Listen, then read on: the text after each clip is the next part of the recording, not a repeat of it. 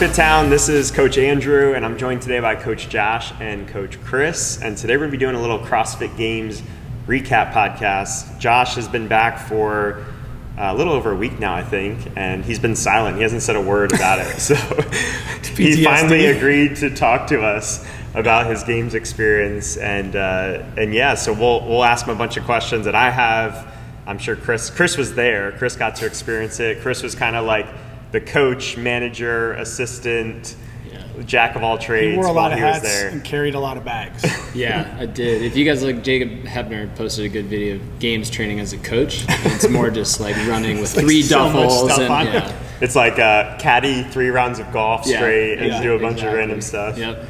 Nice. So I guess let's just start broad. Like what was your big takeaways from the experience, or just like what comes to mind when you think about the experience as a whole, Josh? It was such like an emotional dump. I think it was just something I had looked forward to for so long, and it's one of those things like you tell yourself to do all these things, but then you get there and like you find yourself not doing them, like in that heat of that moment. But now, is that event? Are you talking about like event specific stuff or outside the events? I didn't mean outside the events. Yeah, more like general. Whether that be like relaxing and just enjoying being there. It's like in times that's very easy, but there's other times where that's like it feels impossible. Like you start to really get wrapped up in the competition, or like finding yourself becoming more competitive. Obviously we're competitive. We're all going there for the same purpose, but like I'm usually pretty good at like just relaxing and having fun, and that's when I'm also like at my competitive like competition best. And I could find myself getting roped into like I need to do this, basically like changing strategy on the fly when I know that's not what I do as an athlete. But overall, outside of that, like just the emotional like roller coaster that is that week, it was awesome. I mean, getting to put like, there's so much exercise, so many athletes of all calibers. I think one of the coolest things too is that it's such a global sport. You know, I mean, the people we probably spent the most time with in Athlete Village, like you have people we were with the Mayhem camp a lot. Like we all kind of stuck together, and there's so many of them that's easy to do. And so we're hanging out with like Uldis from Latvia. We're hanging out with Lazar from Serbia. We're hanging out with Kara from Australia. A lot of us are from the US. Sam is from Canada. It's just Facundo speaks 5 languages. Like the global reach that the sport has, I think as someone who grew up playing sports, that was like one of the coolest attributes. Yeah, that's really cool. Now, physically, how did you feel coming off of it? That was probably like the most, maybe not the most surprising. I felt really good.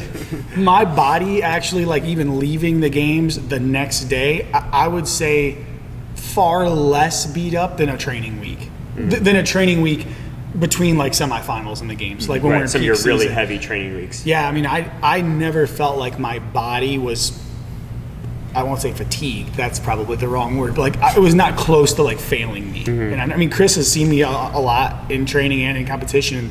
Maybe he had a different perspective, but I really didn't feel like my body was like, I wasn't like waking up and like struggling to walk or like this crazy residual soreness, even after flights and car rides. I felt really good. Yeah, nice. I think one of the things that I definitely took away, at least from like the Mayhem programming, and I think it's important to clarify, there's a very big difference in what we do in the gym and for class versus what Josh was doing competing, right, in regards to volume. But if you look at day 1 of the games for Josh, it was very much how your Mayhem training was set up, right? And how that programming is designed specifically to make you peak in competition, right? So day 1, event 1 was about a 20-minute Metcon. Right. And then it went into a lift, essentially, right? Yep. Which is how your normal Which is exactly what we do. And then it went into another Metcon. Right? So as far as that volume and that preparation, it was definitely there. And like you talked about, when you're in such a new environment, whether it's dropping into a new gym or going to the CrossFit Games, right? There's so many other things that begin to influence how you're able to perform. And I think, I thought personally, like you handled it great. In my experience there, but definitely like you're battling so many different things, you're around so many new people, but the people that you're around are amazing. They're from so many different parts of the world, like you talked about, and you're trying to accept everything, like really experience it to the fullest, but at the same time you're there with a mission. You know, like you put in so many hours and dedicated 4 to 6 hours of training on top of your full coaching schedule, and it's like you get there and you want to be so focused on like the competing and the performance and everything, but you also want to enjoy it because like you've earned that. So it was hard. I think the hardest thing was to balance those two, but at the same time it was a great experience. Did it feel like a short week or a long week? I think at times it was a little of both. Parts of it went really fast. Like when we got to the last day, I remember like, whoa, like we're like especially the last workout. The last day went so fast, and that's I think partially just interpretation of it being the end, but it also was like that it actually did go fast. Like we literally like worked out, had 2 hour window, had a 2 hour window, finished the games.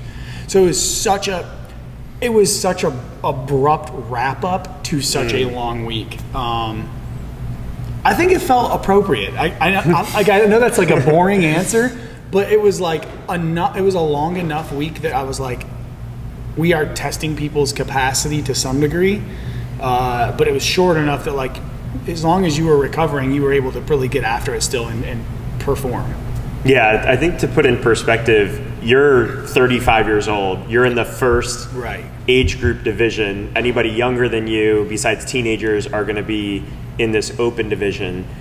You're very close to as fit as the main division, but you did, what, 60% of the events? Yeah. So it almost felt like not enough, right? I definitely was like a little envious of some of the, not only the workouts, but of the volume. I just really wanted to lift a 300-pound sandbag. I want to watch them do it. Yeah. And that's kind of like, we actually joked about that while we were there together. I was like, part of me is like, man, I really wish we got to do 14 workouts. But then like by the time I was on workout 7, I was like, part of me is okay with doing 8 workouts. You know, like the grass isn't always greener. But it is, to me, like as a coach, that is a pretty large discrepancy. Like 14 to 8 is a huge difference. Yeah. I felt like maybe like they could have, I feel like there could be a little more of a taper for age groups. So like if Open does 14, my group does 12 or 11, the next group maybe does like, 10 or 11, and then it's like 6 or 8 for the rest. And that felt like, I think maybe, I don't know if that's too much logistically. I mean,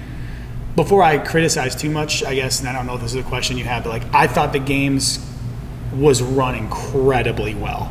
So I have no criticism about hitting time domains for like work, and like we were on schedule like the whole week, even when there was a rain delay and they just moved the workouts. It was an incredible just undertaking of an event. Yeah, I want to get into a little bit of your thoughts on the programming and what the events you liked and stuff like that, and get into specifics, but I think it's important to just lay out the process and to get people to understand how you got to where you were and how hard it is to get to where you got. So at the games, there ended up being 10 people in your age division, men, and one of them had to drop off first day because he got an injury right before. But that was the top 10 in the world. You took 4th. You won the first event, finished 4th overall. But can you lay out the process? How did you actually get there and qualify for the games? For those that maybe know less about CrossFit, which is like a bubble we all live in, of course. So it starts with the Open, which is a global online competition. Literally anyone in the world can sign up for the CrossFit Open. And it takes place over the course of 3 weeks. You do 1 workout per week, and it's the same workout. They announce it on Thursday night, and then you have like Friday, Saturday, Sunday, Monday to do that workout. You can do as many times as you want. From there, I think there's about 300,000 entrants in the CrossFit Open. I think it's pretty close. In my division, so you mentioned I'm a 35-year-old male, there was about 30,000. So 10% of the total entries were my class. And then you have people like me who would fall squarely in that category, who are decently fit that just don't sign up at all. They don't sign up at all. And I think that's something that CrossFit is battling with, because over the course of the years, bubble athletes more than anyone else are probably the people that leave. And what I mean by that is if you know you're never going to go to the games, you'll probably keep signing up for the Open because it's just a good time, it's fun, it's a great community builder. If you're pretty sure you got a shot to go to the games, you're definitely signing up. But if you know that you're going to crush the open, advance to the next phase, which we'll talk about, but you probably will never have it in the future to make it to the games, those are the people I feel like that we lose. Yeah. Just to be clear, I'm not saying this because I had any chance to beat Josh. I'm just saying I would add to the number of people that you had to beat to get there. Yeah.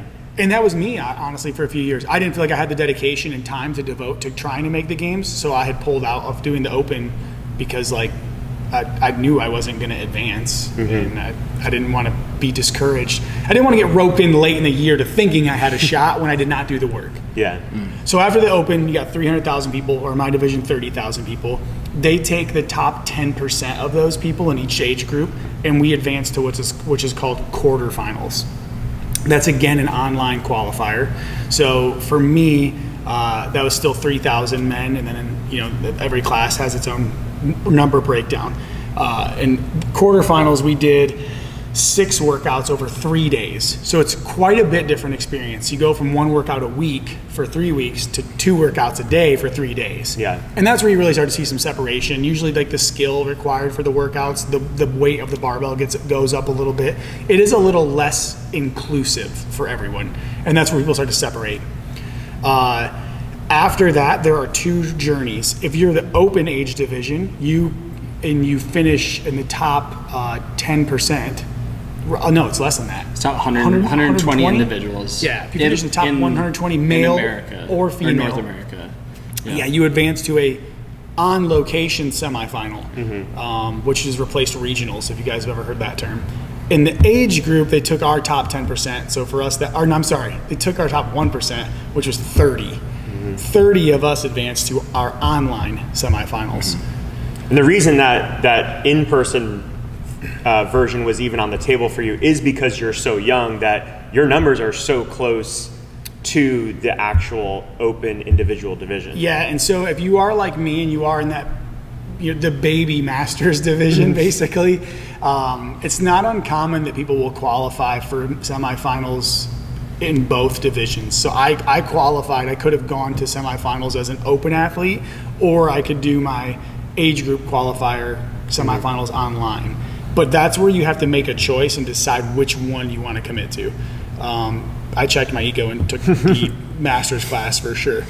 So if you go open, you go to an on-site semifinal competition, and there's a different number of athletes that are allowed to go to the games from each of those based on, like, population and density of that area. But if you're in the North America one, there's like 4 different ones you can qualify for, I think, and they take like the top 5 men and top 5 women. Yeah. So, and then in my division, after those top 30, they take 10 of us from semifinals to go to the games. So, like, a quick recap: if you're in the open division, you're going from roughly 200,000 people down to 20,000 people, down to 120, 180, something like that. For a live event. And then 5. There's 40, 5 from each event, or 40 total that go to the games. Yeah. 40 globally. And then in my division, you're going from 30,000 to 3,000 to 30 to 10 of us. Yeah. And this is basically from, like, February is the open, and then it's like March, April-ish is quarters, May, June is semifinals, and then August is the games. Yeah, and those steps along the way are just as stressful, if not more stressful, than the games themselves. Especially that last one, I think right? semifinals is the most stressful. I really do, because there's definitely a little bit. If you're Justin Medeiros and Tia Claire Toomey, if you're going to win the CrossFit Games, maybe that's a little different. Maybe it's a little less stressful because you're so fit, and the games is really your stress. But I think for the vast majority of athletes, making the games is a large weight off of your shoulders. Because there's really fit people who don't make it to the games, or have gone 3 years in a row and don't make it. And that happened this year quite a bit. There were a lot of elite, full-time, largely endorsed athletes that did not make it to the games this year. Yeah. All right, so fast forward to the actual games. First event, it's a home run. Pretty nice workout. They pretty much, from the pitcher mound, underhanded me a ball right down the middle, and I blind swung. Running, rope climbs, and dumbbell push press, right? Yep. Shoulder to overhead. Shoulder to overhead, okay. Yeah. Walk us through that event. What's going through your head in that event? So they announced the event while we don't know any of the workouts until the day before we start the competition. I don't know if everyone knows that. So competition for us started Thursday. We got the event Wednesday at like 3 p.m. Yep. And no one even told us. Like someone in the area happened to look at their phones and they were like, it just spread like wildfire. Like, hey, the workouts are out. And I'm like, so everyone is like reaching for their phones. So that event gets announced and my immediate reaction is like, I'm going to win. Then I immediately was like, wait a minute, I don't really know that much about all these athletes. Maybe somebody else will be good at this and it will be more of a race than I think. But Chris and I sit down, we talk about time domains. That's like the first thing we do is like look at the movements, look at how long we think the workout will take, and then like how long do we think each piece of the workout will take. And so I'm like moving pretty quickly through this, but we very much came to the conclusion it's a running workout. You're spending 70% of that workout on the runs, which for me is literally best case scenario. At what point, once you were in the event, did you knew it was like, all right, done deal? I would say honestly right after the first run. The first run, I was kind of nervous. Chris you have two and I guys sat that down, were right there. Yeah, we sat down and we were like, okay, I think we talked to Jake as well, who's the head programmer for Mayhem, and Chris and Jake and I kind of formulated a plan. And we know this is gonna be great for me, but my curiousness was like, how fast should I really be running? And we kind of agreed that just under my 5K pace, PR would be a pretty safe, like a 85-90% of your 5K pace is a good spot. So for me, we're looking at like a 6-minute mile for that opening 1,400 meter, so pretty much a mile run, which is moving, especially because there's terrain and uphill. Uphill, downhill, yeah. So we all take off out of the gun, and there's like 3 of us that are. I'm not even leading the run. Yeah. I don't think at any point in the first lap that I lead the run. If I did, it was like towards the end. If I did, it was like a few steps Julian trading in went and out out. hot. And I felt calm, but I felt like we're running pretty fast. Yeah. I'm curious if everyone's going to keep running this fast. And immediately I started rope climbing, and no one else could keep pace with my rope climbs. And that was like, for me, like the immediate reaction, I was like, they ran too fast. Yeah. Because there's no way you make it to the games and you're a bad rope climber. You have to be at least decent. And I could see out of the corner of my eye, they would do a rep and like they were waiting to get back on the rope. And I did not feel like I needed to do that. And so we had talked prior to the workout. I was like, the only thing I wouldn't even say nervous, but like, how many sets will I need to do the shoulder to overhead? 70 is a pretty heavy dumbbell. I'm by far the smallest athlete on the field.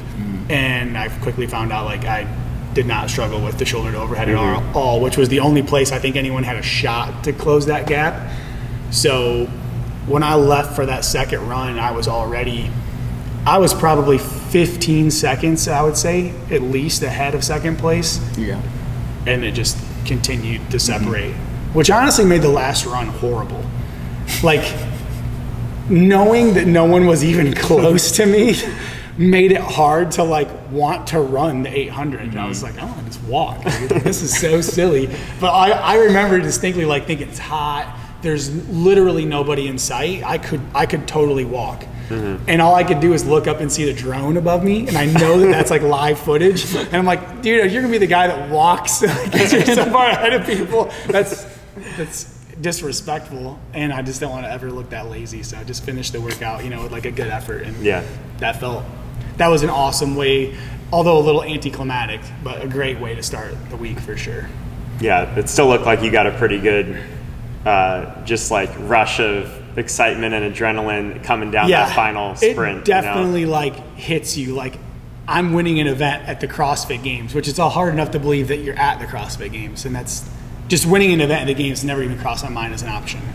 Yeah, you said something that I think is really interesting. I think is useful for people who are just doing workouts in here. You said you started to talk about your assessment process, you and Chris, of like looking at a workout, and like the two things that jumped out to me is you mentioned time domain, like roughly how much is this going to take? We don't have to nail it down. We're not trying to set a very specific expectation, but we need to know roughly the time domain because that details the pace that's going to follow for that. And then also, what is the majority of that time domain going to be spent on? It sounds like that was a big assessment. You guys talk about as these workouts are coming out. I don't remember if they all came out at that same moment? Yeah, they did. They did. Okay. So as the first 6 came out. Yeah. Okay. So as you're assessing workouts, how did you guys get a handle on that? Get an approach? What did that look like?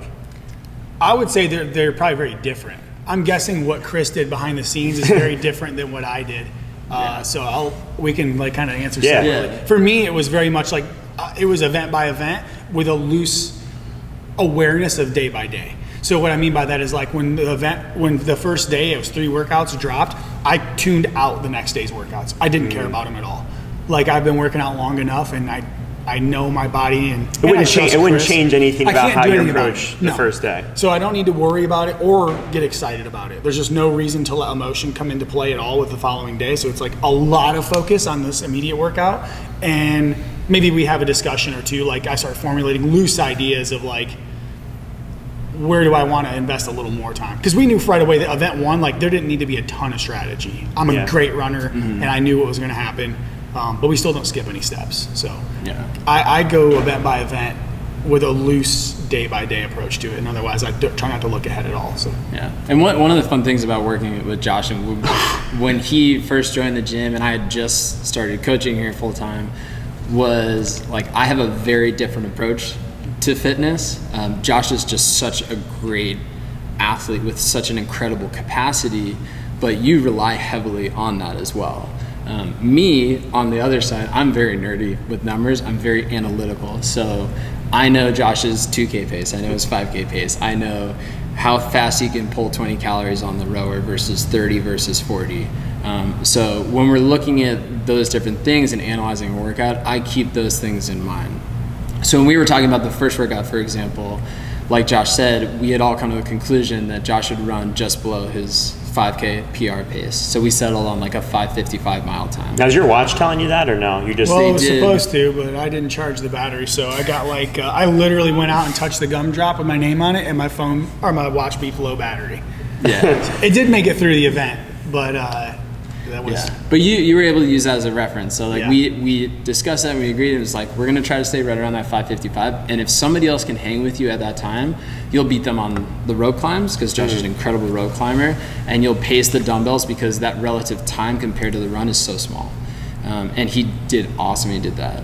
But if you look at like event 2, which was very specific, 5-minute max bike calories into max pull-up into max front squat within a limited time domain, Josh probably approached that one differently than I did. So what I did was I essentially took, 5-minute time domain. If you bike at 1,200 calories an hour, how many calories is that going to get you versus 1,500 calories an hour within that 5 minutes? And then how much could that fatigue potentially take away from your front squat? Because so basically, in that, just to get clear, a pound was the equivalent of a calorie. Yes. Correct. Yeah. It was all equal. And this is like the part of me that does nerd out, loves working with Chris, because I'm so intuitive of an athlete and he's such the opposite.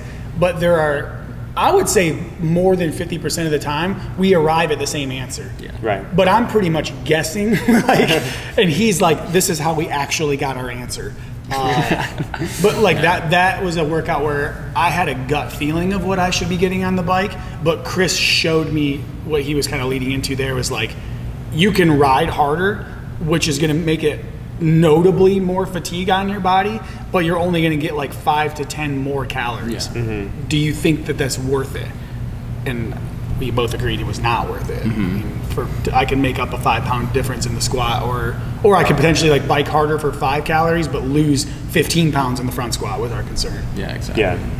Nice. So that's kind of how we look at programming and bounce different things. But yeah, like Josh said, we usually arrive at the same conclusion, but the way that we've approached it is different, which I think is nice because he knows his body better than anybody else will. And I like to think I know the numbers very, very well. So if he can take the numbers that I know are they're very accurate. I mean, the computer, any of the C2 machines, the Concept 2 machines, whether it's the bike, the row, or the ski, it's a computer that you're working against, right? So if Josh can know those numbers and then I understand my body's capacity for those numbers, then we can apply it to be as successful as possible. Yeah.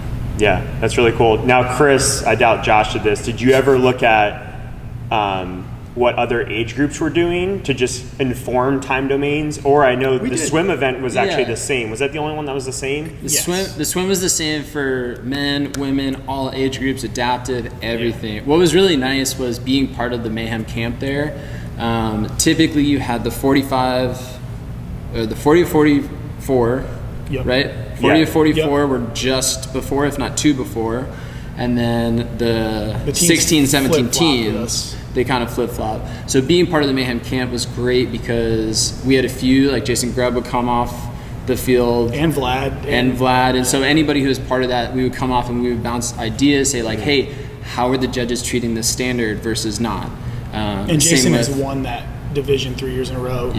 Yeah, I saw him on YouTube actually. He's got some cool videos on YouTube talking about his journey and stuff. Ty, and then Ty Watkins, right? Jenkins, awesome kid. Won the games last year and then again this year. Yeah, so we were able to gather a lot of data in regards to like, hey, the bike event for example. So the bike pull up, front squat. He was like, hey, we know you do a lot of volume. You lift under fatigue because you guys in Mayhem never lift fresh. You always do a Metcon first. So we knew that your body would be able to recover.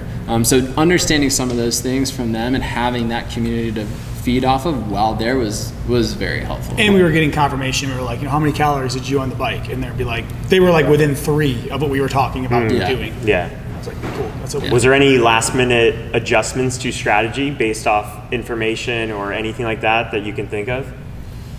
I would say Josh is very good at knowing his body so that if he needs to adapt on the fly versus the plan that we've kind of agreed to. Definitely confirmed data on that workout specifically because some of the workouts we definitely put more thought and strategy into. Like the first one we knew what was going to happen. We just wanted to be as smart as possible. Mm-hmm. The second one really required, I felt like, a little more planning, and Chris showed me that with like my return on investment in the bike. Like it was not worth a heavy investment. Yeah. The strongman workout, maybe I had like kind of guessed. It was initially I looked at it and I thought maybe it was a little more evenly distributed between the wall balls and the strongman. I watched a couple of people do it and I very quickly realized the wall balls were not part of the workout. It's a sled event. And then even further, yes, people were coming off. People were literally just walking out the tunnel, like not even Mayhem people, just all the athletes, and we're corralled and they're like, it's a sled event. It's just a sled. It's just a sled. That's all it is. And it's like one person after another. And I'm like, do you guys? I remember saying in the tunnel, like, that sounds like 6 a.m. leaving the building. Do you guys think the sled was hard or no? It's like it became like a joke. And that, I don't know that it dramatically, it definitely did. It changed a little bit my mental approach. It told me like, one, to stay very calm in the wall balls. Like that's an area I like to go a little darker, but there was like no payoff for that. Right. And it let me know that it let me know that everything else in the strong carry should be unbroken. Like nothing else I was going to struggle with. I watched the teenagers. The teens struggled a little with the 200-pound sandbag, but I knew that I would not.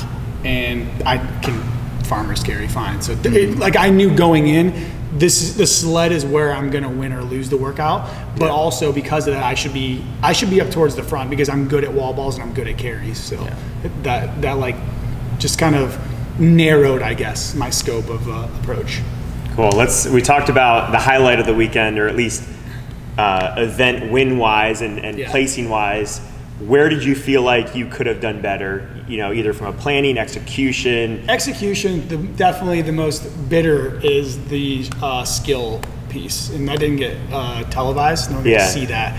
So that workout was one pegboard into 50 double unders, 25 handstand push-ups, strict handstand push-ups, 50 double unders, 25 pistols, 50 double unders, 25 GHDs, 50 double unders. A handstand walk over an obstacle, so like up a ramp, down a set of stairs, across the finish line. Mm-hmm. I saw that and I was like, I like gymnastic skill. I wished it were a little longer, honestly. Like the time domain was not a wheelhouse for me, but I realized in the workout pretty quickly it was so skill demanding, it didn't matter. I could still beat almost everybody in that workout. Mm-hmm. And falling on when I came down the stairs, so I went up the ramp, I came down the stairs. When I re-entered the floor, my elbow buckled. I don't know if it was just the change in like from the squishy pad to the hard floor that just kind of jolted me. And falling on that handstand, took me from a very comfortable second place. And that was the last thing in the event. So literally you finished that, you're done. And Julian and I were way ahead of the rest of the field. He was ahead of me. We were close, but he was going to beat me in it. And people were probably, it was probably 10 seconds behind us in a 5-minute workout. We were way out in front. And when I fell, it cost me I went to 8th place. Wow. And so that's like kind of haunted me. That single finish puts me on the podium. Just literally one execution mistake, and like I'm good upside down. That was tough to swallow from a skill perspective. Yeah. The only other one I think, like more execution from maybe a planning and trust component, was the swim event. And I don't know if our age group timing got televised or not, but it was the same. So we didn't get to see that. If you guys watched it, it was the same. And pretty much in my age group, every single person made it to the bonus calorie round. We I think both misjudged that. We thought a couple people would fall off, and pretty quickly learned like everyone was going to make it to the ski erg. I underestimated my swimming ability, or either I was a better swimmer than I thought, or the swimming was more irrelevant than it needed to be, or a combination of those two. And I should have skied harder in the 2 max rounds. Like looking back, I feel like I missed a little bit of an opportunity there. It was not nearly as significant as 2nd to 8th. It was probably like 6th to 5th or something. It was more minuscule. But that's, I think, what I'm hearing from you is it's not so much about the placing, it's finishing a workout and going, I had a little bit more left in me. Yeah, that is like the worst feeling for me. So a great example, honestly, the swim event, I was really proud of my finish. I swam really well, I didn't drown, I made it to the bonus calorie round and finished the workout. And like, I think Chris would vouch for me on this. Like when I came out of the water, I was not bummed about my placing. No. I was really bummed about my placing on the gymnastics workout. And it's just crazy. Like you hear so many people say this, but there's so many events. Little mistakes that seem not important over the course of the weekend are vastly important. Like I stopped pushing the sled too early on the strongman workout, and that cost me 1 place. And then I thought I loaded 405 on my front squat, and I loaded it myself, and it was 395. And I was like, well, that wasn't a big deal. We were separated, and Chris was like, the guy that beat you by 3 pounds. So it did cost me another place. Yeah. So it's like over the course of the weekend, those 2 mistakes, and then my fall on gymnastics is 80 points, and it's like, oh, I was the 2nd fittest person at the games that fast. Like that's how quick that's how fast that scope changes. And I think that just comes with a little bit of attention to detail and probably experience.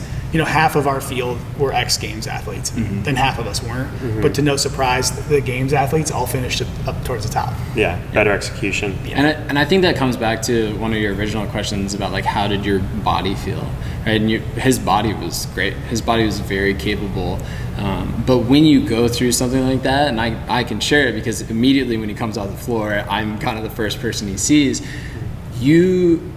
No matter who you're, whether you're in a class or you're at the games, right? Obviously the games, there's so much more importance on every single event, right? So if you mess up, you can go from 2nd place to 8th place, and then you've lost 70 points on the field. And when there are only 10 guys, that's much more dramatic. But beyond just those points or that physical, how you've played the game in that event, right? There's a whole lot of an emotional component there. You train all year round. You only have 8 events to demonstrate your fitness. Like when you come off and you know that you've made a mistake, it's hard to be like, okay, I accept that. I'm going to get better. I need to switch my mindset. I'm on to the next thing. And that's really draining, emotionally, to commit yourself to the next thing. Yeah. And I think just like Josh was saying, that comes with experience. And, we talked about some of those things and we were like, hey, on to the next one. You have this amount of, like I said, you have to move on so fast. Yeah, you have to move on so fast. Like, hey, you have until we get back to the athlete area and then we're warming up for the next one. You can be as sour as you want on the walk. Minutes. Yeah. Right. But like, you have to stay focused. Yeah. And that's the mental side of fitness that, it's hard to really capture in class all the time, but you have to stay focused, right? There's always a longer term goal. And whether that's the games, like you have to get on to the next event, or if it's in class, like, hey, I'm coming back the next day, I'm gonna be better. And having that determination is I mean, Josh did amazing. You know, we went through ups and downs, and I thought Josh's ability to handle that, although it was extremely taxing emotionally, I mean, he did amazing. It was great to see. I think too, one of the hardest things for me this year is it felt like if I compartmentalize all the events into like either a positive emotion, a neutral emotion, or a negative emotion, there were far more negative than positive, and most of them were neutral. Mm-hmm. So like event one was like awesome that it was an event win, but the performance that I put forth did not emotionally charge me up that much. I came out and did I did not supersede my expectations. I did what I thought I would do. I would show up and win a run event. That's what I expected myself to do, which is good, but it's still errs on the side of neutral. Like, to me, that's just getting the job done. The strength event was a huge win, a win for me. I was notably smaller than everybody else. I was going into the strength event too, thinking like I'm probably 7th or 8th out of 9 people at best, and I think we took 4th, and then should have taken 3rd. Yeah. And I was like, "Whoa, dude, that was where I really hit a high." But then I immediately countered that with something that I should have done really well in, and I totally blew it. And then you have to pick yourself up like quickly and go like right back to work. So that was, like Chris said, the roller coaster and the ebb and flow is challenging for sure. Did you have a favorite and least favorite event? Favorite event was definitely carrying Karen, the wall ball strongman workout. Yeah. Even though the sled was even so though there was a mistake. Move. Yeah. Even though there was a mistake, I still have way more positive emotion with that. I love those movements. I love strongman, even though I'm not amazing at them. I don't know, I like grunt work a lot. And I love wall balls. It's a good movement for me. It was outside, which I really loved. And I mean, that workout was crazy to watch because you were towards maybe the last third of your second sled. You had to go there and back in separate parts of the workout. And to see you push that sled like maybe 6 or 7 feet, and then take a short break, and then try to go again, and then just not even have the juice to move it at times. It's crazy because I know how fit you are, and that just speaks to how hard. And it wasn't like you were the anomaly. I mean, it was everybody. You were in the higher end of the field. I was in second with the sled. Yeah, you were doing amazing. So it was crazy. That to me is that workout is so much of what I love about CrossFit. One, it is intense, right? It does put you in a dark place. It will challenge you, but it challenged us mentally and physically because you can move the sled. Yeah. It's going to be slow, and I like that. I like that you can't just like slam go juice for 30 seconds and I don't know. To me, that's not always a representation of fitness. I like to see mental fortitude tested. Who can hang on in a bad place? And then Brian and I finishing, I was watching him I didn't see him for a long time, and then he got up close to me and I was like, okay, I'm already in front of him. All I have to do is just never let his sled pass my sled, and I beat him. That's all I need to do. I'm in second place. The giant Greek guy's already done, so he's on his own planet. and that was such an emotional win for me, even though I screwed up the end. I know that I beat him in that event, and so for me it was like I was in a one-on-one battle, watching myself literally inch our sleds forward, and I didn't quit or let him beat me. And so for me, that was definitely highlight of the week. That was a lot of fun and awful. Did you have a least favorite event? I mean, the skill workout was the least favorite result for sure. It left the worst taste in my mouth. As far as events I didn't like, I don't know that I hated it. I mean, the last event sucked a lot. Yeah, based on how you are as an athlete and your capacity, I think if we get into generalized programming as one of the things, I was very, because I worked so much with Josh, I'm like, hey, these time domains are great for Josh, and we didn't see a lot of those when we were there. I think a lot of it has to do with there are 9 different age groups, men and women. That's 180 athletes, and then you also have adaptive, and you're trying to run all of these people through. Right. And Boz who runs the games now, did an amazing job putting so much detail into his effort for programming for the masters divisions, which are not the individuals, they're not the big show, but he did a great job. And I think a lot of that comes down to understanding I have 180 plus athletes that I need to get through in 3 days, and they did it. So the time demands were a lot shorter. Like the super high power output events is not something that I would say are Josh's like big strength. Yeah, so many of the events were like under 10 minutes. Yeah. And I went over 20 minutes, and I didn't have a single event over 20 minutes. Well, to Josh's defense, he was the only person.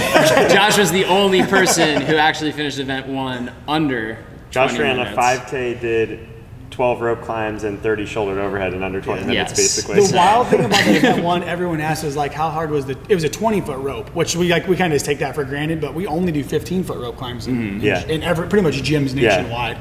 But I never really noticed a difference. It was really only one extra At pull. no point, it was a third pull for me every single time.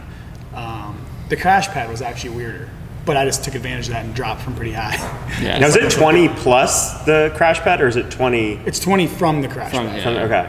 Okay. Which also means you can't jump because you're going to jump and the crash pad's just going to go down. Pushes down. So I guess least favorite probably the final event. It was the shortest. It was the most just anaerobic power output, and it's like the end of the week. Yeah. And I was really tired, like emotionally and in my nervous system. I didn't sleep great, which is very out of character for me. It's probably the only thing that really went wrong with my body for the week. Mm-hmm. The night before the last day, I woke up on the last day and I told Chris, I was like, I didn't sleep great. And that's really weird. I don't usually ever have that issue. And it just caught up to me by the end of the day. Yeah.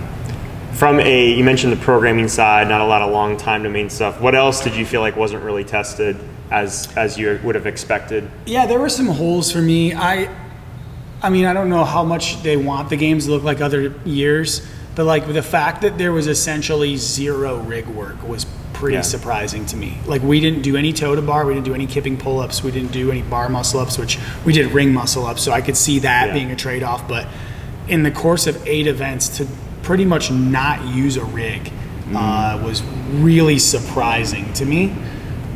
You did a 1 rep max weighted pull up, and that was it. And 20 ring muscle ups, but everybody in the field except for one person did those ring muscle ups unbroken. Yeah. So there wasn't really testing the volume. So it was capacity more just, really. So and I guess a little broader, away from movements. I don't feel like we did hardly anything to test anyone's capacity in terms of volume. Strength capacity, we did test some strength. Yeah. And I liked that it was unique strength. I liked that we did front squat, and I thought a weighted strict pull-up was cool. Like, that's a cool thing and unique thing to test. But it did feel like there was a lot left unexplored. Mm-hmm. Yeah, there wasn't a lot of upper body pulling. I mean, like even with the ring muscle ups, you could argue that's pulling, but at their level, that's more of a pushing capacity. That's tricep fatigue and shoulder fatigue that's going to set in. Maybe a little bit of midline with the kip. So really, the main pulling that was tested was, you could say, the rope climb, but those weren't legless. And you look at pushing, like to counter that, we did push press, or shoulder to overhead on the dumbbells, into handstand push-ups, into handstand walk, into muscle ups. Mm-hmm. Just, I don't know, it felt like there was a lot of, like, I remember the only thing that really felt sore at any point to me was my triceps. Yeah. I was like, dude, my actual of all things, like the triceps are sore. But also, I mean, this year, if you do follow CrossFit, like Dave Castro has programmed the games historically for 15 years. And this year is the first year that we've had somebody different.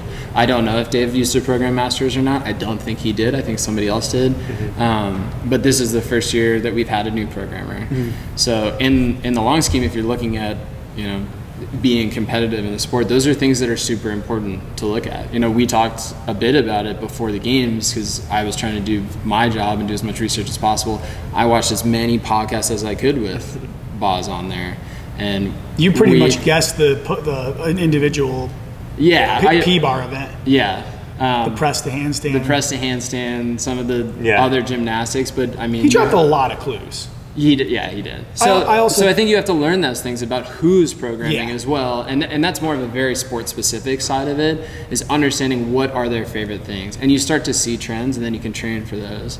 But in general, I thought it was a good test. I thought it was well balanced, and I think considering the environment that the games are and how many athletes need to move through how many events, I thought it was a really good test.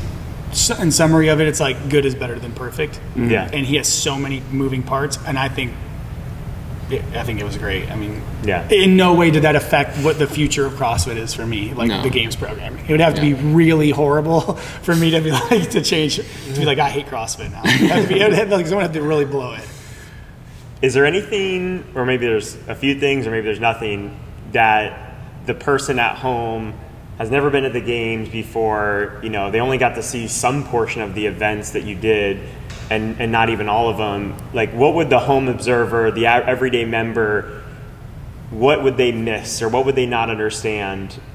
Is there anything that comes to mind that we haven't talked about already? At the games specifically? Yeah, just in general, like maybe about how it's run, or what you guys go through, or how the event is. Yeah, I think in general, I think the amount of work required to go, like truly, that may sound cliche. Yeah. I think the dedication, sacrifices, and like actual literal time hours spent preparing, I think that is either unknown or vastly underestimated.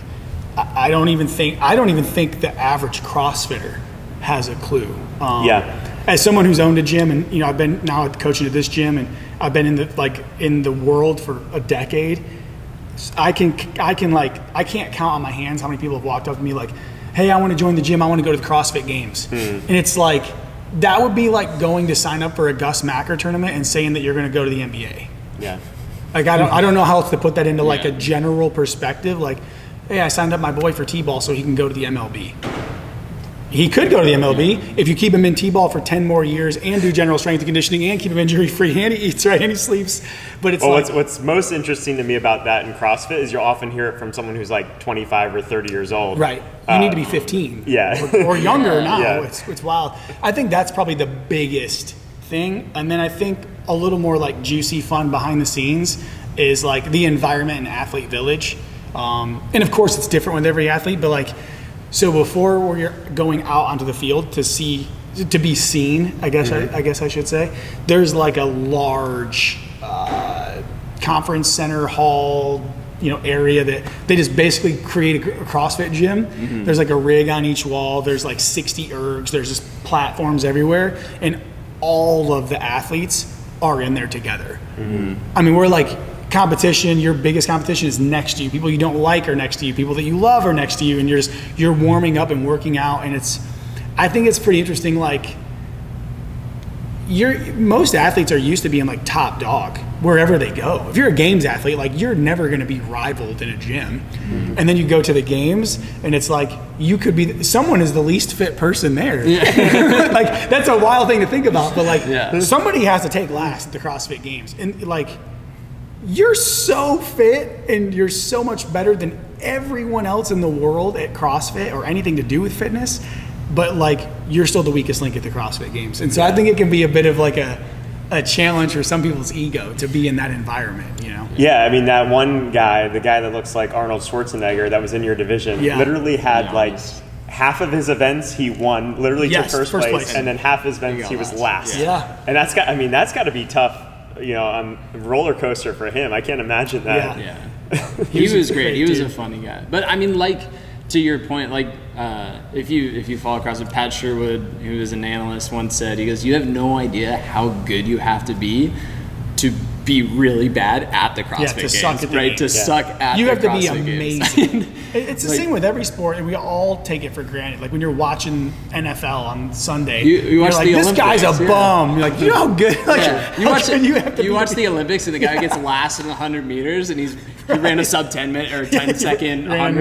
Like, exactly. You're like, yeah, that guy's a bum. Like, whatever. I actually think the standard is almost higher in CrossFit, in the sense that when you hear the way people talk about like Tom Brady's routine or LeBron James' routine of what they've had to do to stay at their level for so long, pretty much every high level CrossFit athlete that I see has a routine that rivals those guys. Yeah, I would in agree. terms of not just their training, but how they address all aspects of their lifestyle, from nutrition to sleep to stress. And I think that it really is the tip of the spear of that approach and the dedication required to be good at it. And that's not necessarily true for all sports. There are plenty of people that are top 10 in their sport that, they practice hard, they do things, but they really aren't dedicated 24/7 like I see, Josh was. Yeah.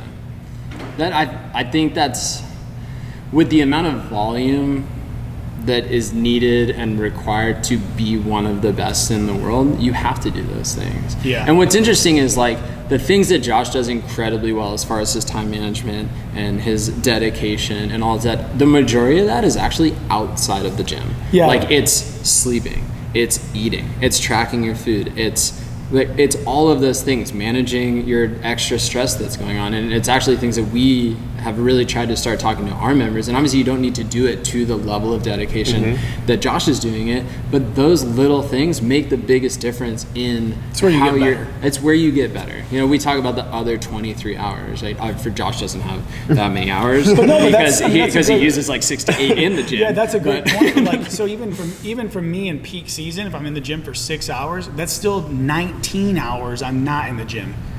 17.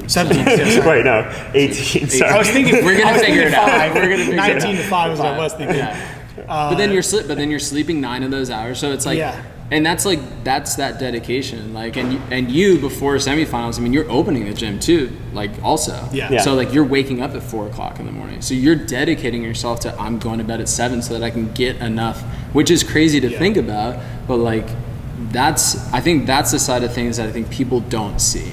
You know, that is really important that everybody can take away from it and learn is like those little things are what make the best the best. And it has to be treated like a full-time profession more so than a lot of other athletes. You have to pretty much be a little bit like obsessive. There's really not any balance. And other sports that maybe don't require that, the best do that. You know, everyone's watched The Last Dance with Michael Jordan, and there are a lot of great basketball players that will play in the NBA, but what makes Jordan so good is like that he does not live a balanced life. He's obsessed. Rich Froning does not live a balanced life. Matt Fraser did not live a balanced life. They're obsessed. Yeah, and that's why you see so many of them retire when they're still in their prime. Insane because of burnout. how imbalanced it is. And I think there's some dangers with like, you know, putting those people on a pedestal. I think that their dedication is amazing, but like that is not a sustainable life. And those people are making a lot of money to do what they're doing, and most people are not. It's not. I mean, it's not healthy. Like Josh's day now is very different than it was before the games. And I think that's really important for everybody to hear. And like it's something that Josh and I talked about. Everybody's like, "Oh, Josh, are you going to compete again? Are you going to compete again? You know, are you going for it next year?" And we talked and we were like, my advice, it doesn't mean Josh has to take it, was don't make any decision for a month. Like, don't even think about it because you're coming off such a roller coaster of emotions. You don't know what decision you're going to make. So Josh's training now is health focused, like mentally and physically. Josh wants to feel good. Does Josh feel good on a Tuesday morning after having done all the volume he did on Monday in his training up to the games? No, like his body was beat up, but he needed to do that in order to receive this certain adaptation so that he could perform at the games. So what I'm trying to say is like take rest days. Like that's what you're doing. Like work in different cycles, do things that are fun, you know, get outside, let your body recover. You don't have to come into the gym every day and send it to your full capacity because that's not great for your body. You know, we want people to be healthy. We want people to live long, fun lives outside the gym. We don't want you to leave the gym and be like, oh, I can't go for that walk, but you know, I deadlifted so much. You know, that's not what we want. And I think what's great is like Josh is a great example of that. If you follow him on Instagram, Josh is going for, now that you're closing the gym a lot, you go for a walk with Jess like every morning for like 3 miles. Either a ruck or like an easy aerobic morning piece. I try to be outside for like 60 to 90 minutes. Yeah. And I think that's like what I love about Josh is he really embodies all of this stuff, whether it's the CrossFit Games and being an elite athlete in the world or just being like what you would want from a member in your gym. Like Josh lives that life, and I think that you can learn a lot from that transition that he's taking from being super high volume. You're welcome. You're slipping that 5. No, right? But you can learn a lot from taking all of that volume and then, you know, hey, like my body doesn't need that mentally, emotionally, or physically, and being able to transfer that into like a change and work within different cycles, you know, whether that's a lifting cycle, an Olympic cycle, or just like a mental health sleep cycle, you know? Yeah, I think one of the coolest things is like you spend the whole year as an athlete working on things you're bad at. Which is like that's a blow to your ego, man. You're just constantly doing stuff you don't like, and like so now this is the time of year like I get to do everything I like to do, and that doesn't mean I'll avoid everything I don't love, but like this is not the time for me to try to get better. Yeah. Like at my performance. It's to like get better, like self-care. Yeah. So I'm still going to ask the question. So I want to hear, do you feel like you're satisfied with the result, with the competition as a whole? And then, will you compete again? Yeah. I really did take a pretty similar thought approach to Chris. Like, if you like gun to my head, in the last week, I would say no. Mm-hmm. If that was like I had to make the decision right then, right now, on the spot, do I want to do that again? And my answer would be no, I don't want to do it again. But I also know what I'm coming off of, and I feel like I have the competitive maturity to know it's not a time to ask that. And like last year, I didn't really have games aspirations until probably January or February. It was really like when I got here, it was after Wadapalooza, and even then it wasn't really until like quarterfinals that I thought I actually had a shot at the games. Like the Open, I think you guys were both here, like it didn't feel stressful to me. Like we were just having a good time and working out. So I also like logged that. I don't need to know what I want to do until, probably it'd be great if I knew by like October, but even by January, like I'm going to be able to get myself in the semifinals and have a fighting chance. And I've thought about a lot of different situations, like, do I want to go individual and go master, try to go for the games again? Do I want to go individual in the Open class and try to go to a semifinal in person and just see at 36, like, where can I work out with all these kids? Which would have a very different result. I'm not going to go to the games and finish fourth in that class, and it'd be more about the journey. Does a team present itself? I don't know. So I definitely am more, though, this year, having done it. I guess I'm the kind of person that has to do to learn, and I definitely have a little better perspective now of like the required sacrifices, not only for myself but for like the people around me.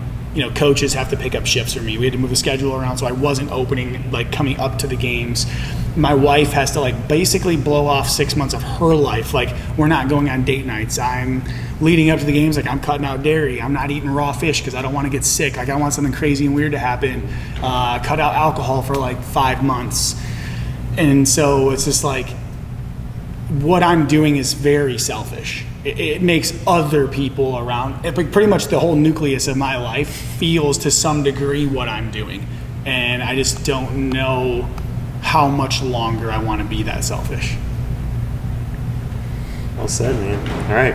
We'll wrap up on that. Thank you for taking the time and doing this. This was super fun. Yeah, I really enjoyed this, and congrats, man. It was so cool to watch you compete and take fourth and win that first event. It was really fun. So, thanks you guys for listening. We'll see you in the next one.